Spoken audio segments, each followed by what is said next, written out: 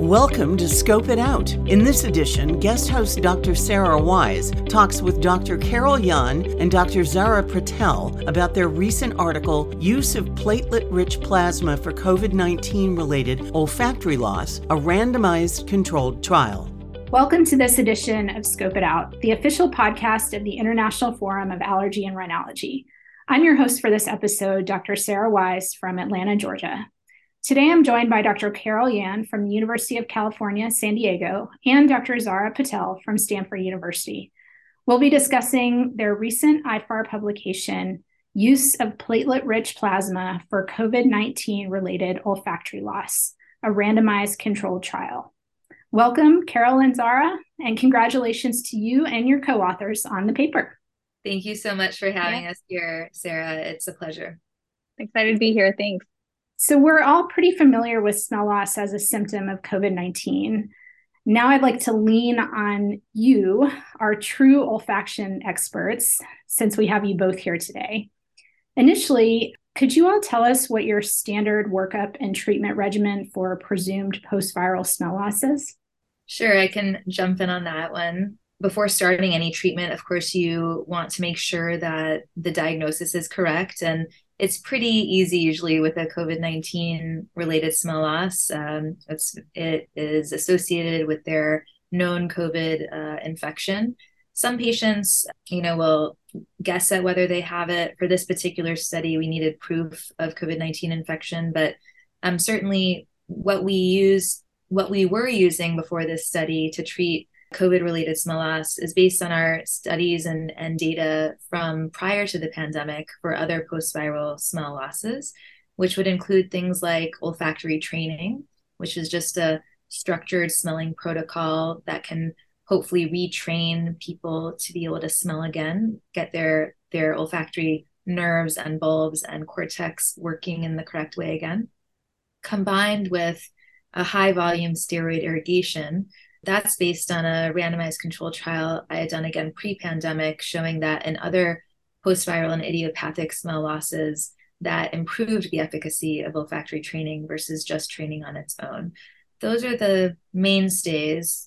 There are other things that I'll sometimes mention to patients, such as omega-3, based on a study that we did looking at skull-based patients and helping them. And there are other types of things that people will sometimes ask about that have lower level evidence, which may or may not be helpful. And what about any workup in this type of situation when the diagnosis of COVID is pretty obvious, but sometimes may not be as obvious for other sort of post-viral losses? Do you do any imaging or laboratory workup normally for when you think that post-viral smell loss is your number one diagnosis? I would say in my hands, when there's a very specific history of a viral event that occurred, they were symptomatic with a cold or a flu-like symptoms. Immediately thereafter, they lost their smell. There's no need for any further imaging or lab workup in my mind. Now, if someone does not have a good history and they can't point to anything, instead of assuming that they had a viral event, that may be a time when you perhaps move forward with some imaging. Awesome. Yeah, I agree. And I think, pre-COVID, a lot of the times we're seeing the patients not so soon after their viral infection, or it is otherwise kind of assumed that there was no other etiology. They just can't think of why they potentially lost their sense of smell, but it could have happened like a year ago or 2 years ago. And in that case, then I would proceed with some imaging and make sure the endoscopy, and then talk to them if they can recollect any type of URI at that time. But often it's a diagnosis of exclusion almost at that point. You can ask if it's truly post-viral versus idiopathic. And these are cases that we see 2+ years after the math. Yeah, I agree. Sometimes those ones that present a little bit later can be a little more challenging when you don't have the obvious viral history. Let's move on now to the impetus for the work in this particular paper. Why investigate platelet-rich plasma? What does this intervention potentially offer beyond some of the more routine treatments for post-viral olfactory loss or COVID in particular? Yeah, so I first became interested in PRP long before the pandemic. As Carol will remember, we ran this pilot study before the pandemic to see whether or not it could have really to see if it was feasible and safe in olfactory loss patients. When I first began reading about PRP, it was in other medical fields. That's actually what gives me ideas quite a lot of the time for what to study next in olfactory loss patients. I read the neurology literature because this is really a nerve dysfunction type of problem that we're dealing with. And so there are really interesting things going on in neurology for nerve regeneration and bringing back nerve function. And, PRP is used in orthopedics to inject joints for people with mild arthritis to hopefully regenerate cartilage. It's used in aesthetics for doing facials. If you've heard of the vampire facial, that's that. It's used to inject the scalp to regrow hair. It's used in all sorts of different medical fields. But what caught my interest is a study from the neurologic literature looking at carpal tunnel syndrome, where a 3-arm study had surgery, PRP injection versus like medical physical therapy. And the injection was just as effective as surgery for carpal tunnel. And so I thought, wow, maybe there really is something to this. It's not just one of those hooey things that seems to help everything, but doesn't really do anything. So I wanted to see, is this feasible to actually inject in people's olfactory clefts, high and deep in that nasal cavity area? And is it safe? I certainly wouldn't want to make anyone worse. I certainly wouldn't want to start growing a tumor, things like that you have to think about when you think about growth factors. Because that's really the idea behind PRP, is that it has this supraphysiologic concentration of growth factors, which tissue throughout our bodies use to regenerate. In that pilot study, it was just a very small number of patients, and we did show that it was safe and feasible. There was an interesting enough change in those patients' threshold that while you could not conclude anything about efficacy from a pilot study of small number, it did prompt me to want to run a randomized controlled trial. And then the pandemic hit. And so I changed it to a COVID-specific randomized controlled trial for smell loss. So that was the idea behind why we started this study. That's an interesting progression. And I certainly appreciate kind of gleaning things from other specialties and really sort of learning what's been effective in treatments for other conditions, and then kind of figuring out how we can use that in our specialty. So that's fantastic. So Carol, maybe you could give us a brief description of the patients that you recruited for the study who could or could not participate. Yeah, definitely. So as Zara mentioned, this is a randomized controlled study, and we really felt like that was an important part of making this a good study, because as we know with COVID, there are so many patients who present with smell loss but have a really high rate of spontaneous recovery.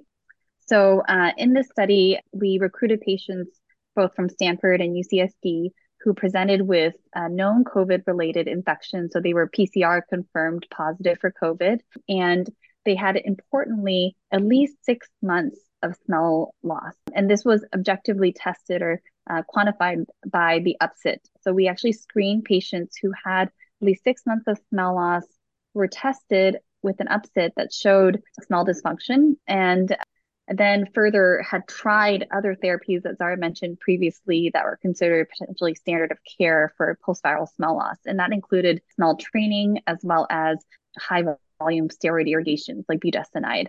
And so with all that being said, if they were still having smell dysfunction, then they were eligible for our study. And so we recruited 35 subjects originally, and then 26 of which completed the study. And they were randomized on a 1-to-1 scale to either receive, again, blinded placebo saline injections in the olfactory cleft versus PRP. And they were able to commit to 3 injections that were taking place every 2 weeks, and then a 3-month follow-up in terms of smell testing. And when we actually tested their smell for the study, we actually used sniff and sticks, which is, most people know, a longer, more component part of smell testing that tests smell threshold, discrimination, and identification. So just a little bit of more nuanced information in terms of how their smell is doing. So kind of the gist of the study, generally they were healthy patients who had COVID and weren't hospitalized. I think our median or mean age was in the 40s, I believe. Male and females were equally enrolled as well, interestingly. Excellent. So they came in and they had their initial smell test and then underwent the 3 injections separated by 2 weeks, you said, of either the saline placebo or the PRP, and then had subsequent smell testing up to 3 months. So what did you find? What were your outcomes? Could PRP be a promising treatment for COVID-related hyposmia? What we found is, and so 26 patients completed this study, 14 of which received PRP, and then 12 of which received placebo or saline injections. And our primary outcome was changes in the sniff and sticks score. And what we found was terms of at 1 month and 3 months, specifically looking at the longer term outcome, the 3 months that the PRP group had a almost 4-point difference in terms of improvement over the saline injection, and that was statistically significant. And then looking at actually the MCID of the sniff and sticks, which is kind of the minimal clinically important identifiable difference, and seeing that the PRP arm, about 57% of the patients achieved that MCID criteria versus 8% in the saline. This was kind of demonstrating that there is a higher likelihood of a treatment with PRP improving your clinical sense of smell compared to placebo and getting a higher response rate and MCID. When we look at sniff and sticks, we actually found of the subcategories, discrimination of smell also was the biggest difference between the PRP arm and the placebo. And that change in MCID is really the most impressive part of our results to me, because, when you're thinking about these tests and looking at particular numbers that are different, it's hard to really know what that means. And I'm so glad that others have done research before us to show, when you're looking at those numbers, what would actually be clinically important, what would actually show a clinically important difference.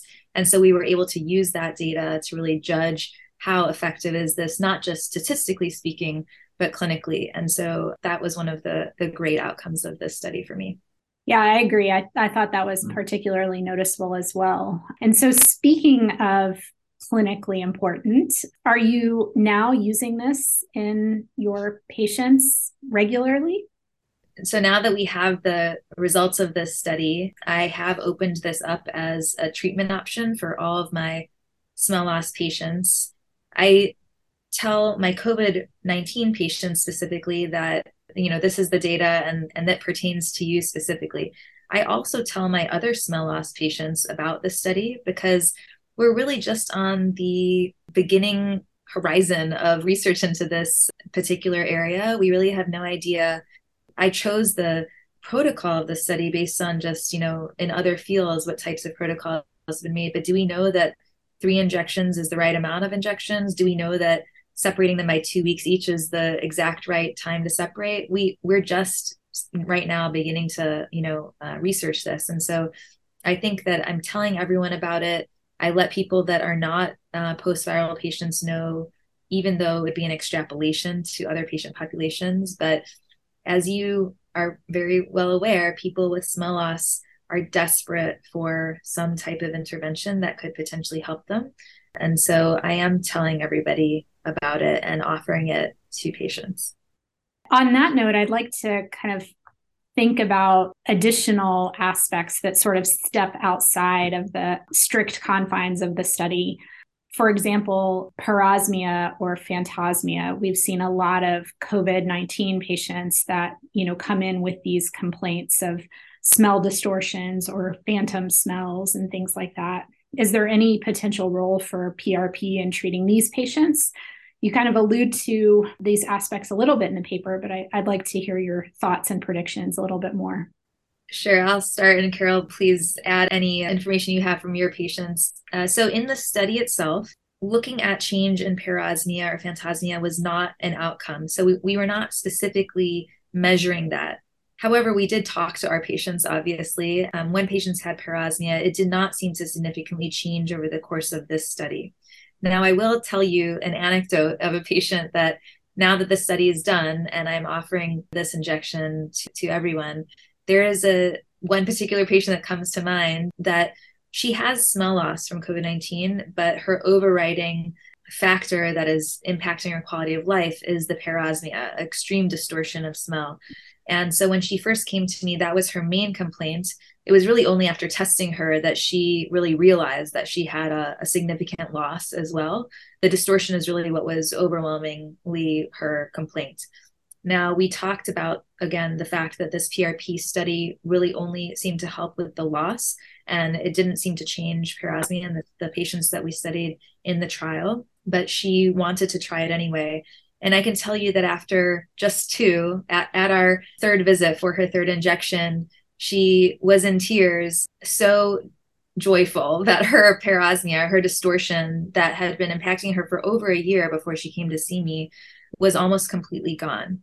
I don't know why that one particular patient may have a significant benefit from it versus all those patients in our trial that didn't seem to have much.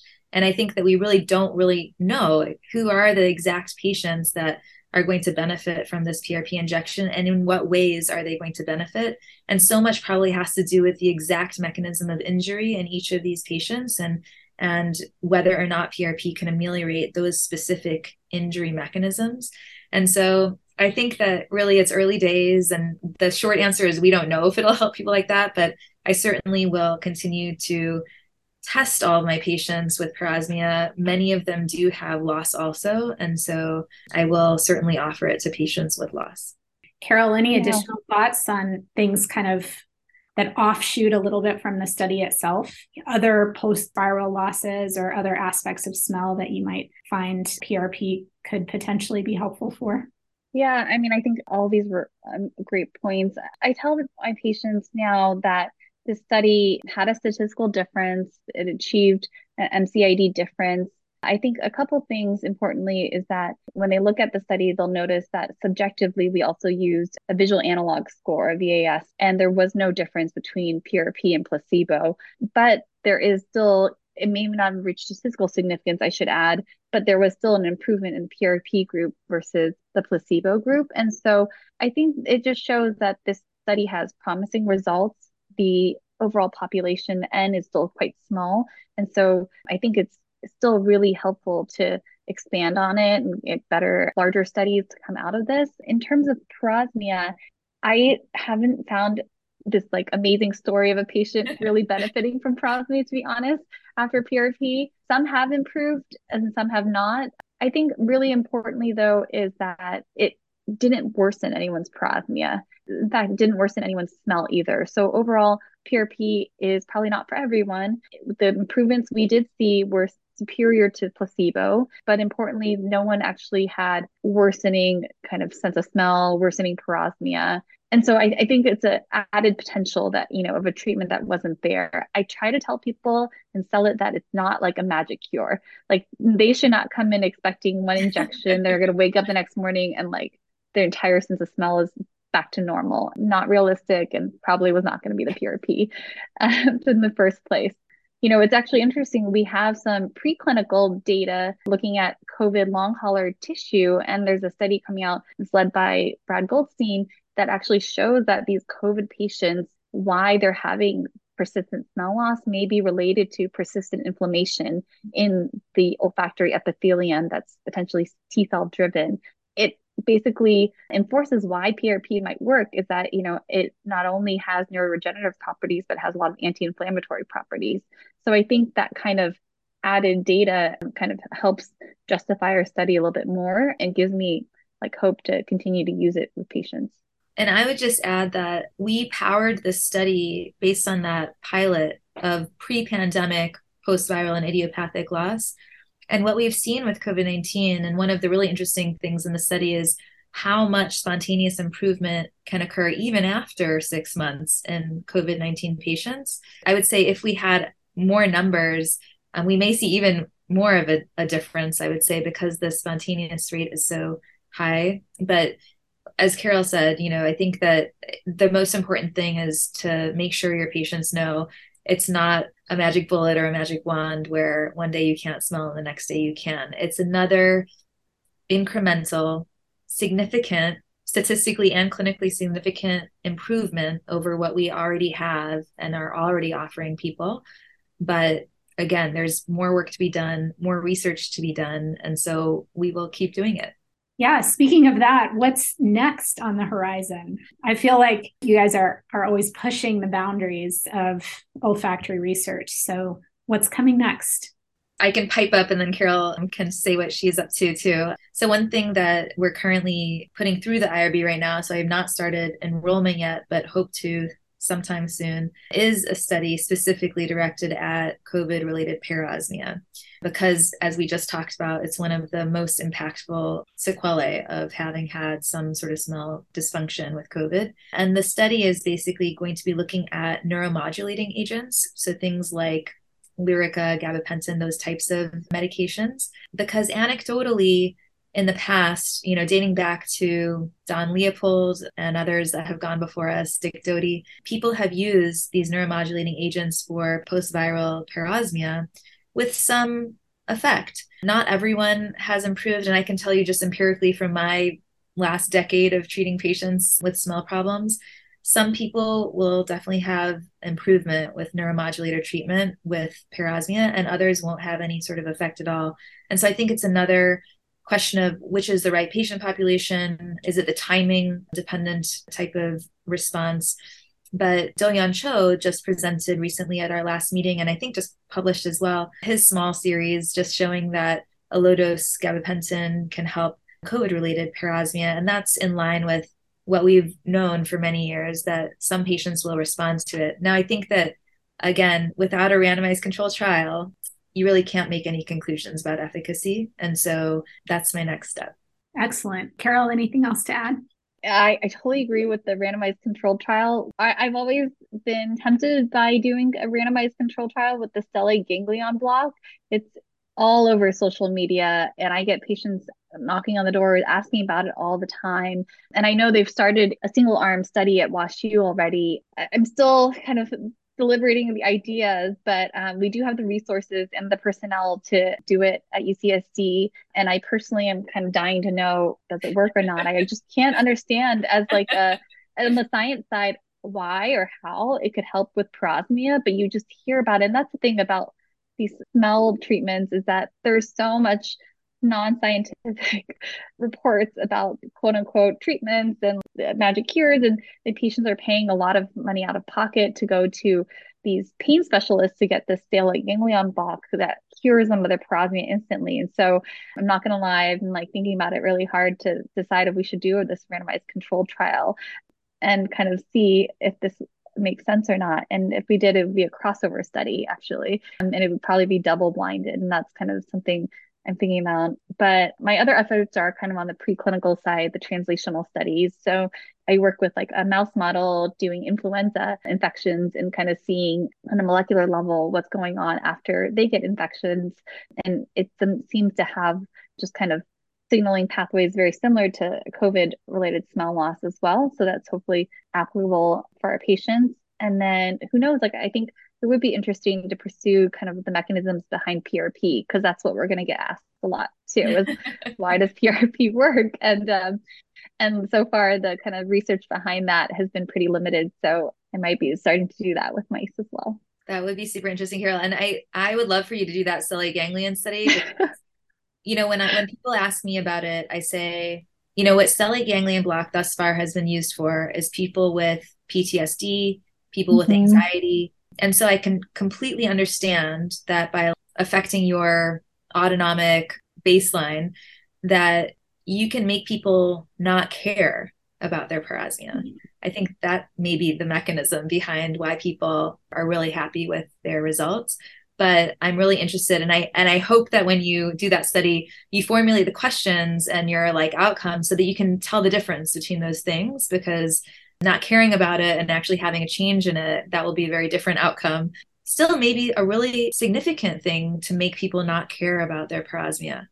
That's not an outcome we should dismiss. Maybe that's really what we should be trying for. But I think that the difference is important. And then I'll just throw out one last thing that I think I've talked about before with you, Sarah, but my long-term, I guess also preclinical type of study right now is with electrical recording and stimulation of the olfactory epithelium. And that is a long ways away from actually bringing it into the clinical scenario and being able to treat patients. But there is a lot of data that suggests stimulation, electrical field stimulation and direct nerve stimulation can help with nerve regeneration. We've seen it in peripheral nerves, we see it in deep brain stimulation, we see it in all aspects of neurology and neurosurgery. And so I think it's really the best next area to investigate in olfaction. And so I have a patent through Stanford, and I'm just hoping to have the time in the next year to be able to develop that further.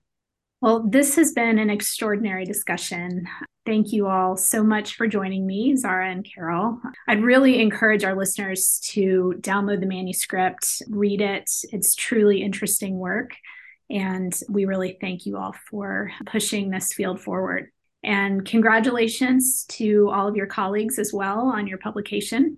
And thank you, of course, to our Scope It Out listeners. This is Sarah Wise for Scope It Out, the official podcast of the International Forum of Allergy and Rhinology. I'm signing off for now. Until next time. Thanks for listening. Scope It Out is a co-production of the International Forum of Allergy and Rhinology and Wiley. All opinions in this podcast are those of podcast hosts and guests and do not necessarily reflect those of Wiley or the sponsors.